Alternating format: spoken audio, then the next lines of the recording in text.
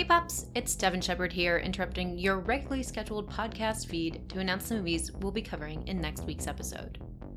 Next Thursday, we'll be covering two of the most critically acclaimed foreign language horror films, Pan's Labyrinth and Under the Shadow. What can I say about Pan's Labyrinth other than Guillermo del Toro? Guillermo del Toro? Guillermo del Toro. This Spanish-Mexican film about the aftermath of the Spanish Civil War won Oscars for its beloved creature design and is a must-see for any genre fan. Fast forward 10 years when the Persian language film Under the Shadow premiered at the Sundance Film Festival. The psychological horror takes place in 1980s Tehran during the Iran-Iraq War.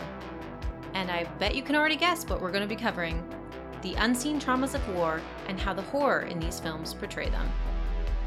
As always, we highly suggest you watch these films before listening to the episode. And if you do watch, be sure to tweet us your thoughts at CadaverDogsPod. But if you don't decide to watch both these films, that is totally okay. You'll still be able to follow along with us. So join us next Thursday for Pan's Labyrinth and Under the Shadow. Until next time, pups.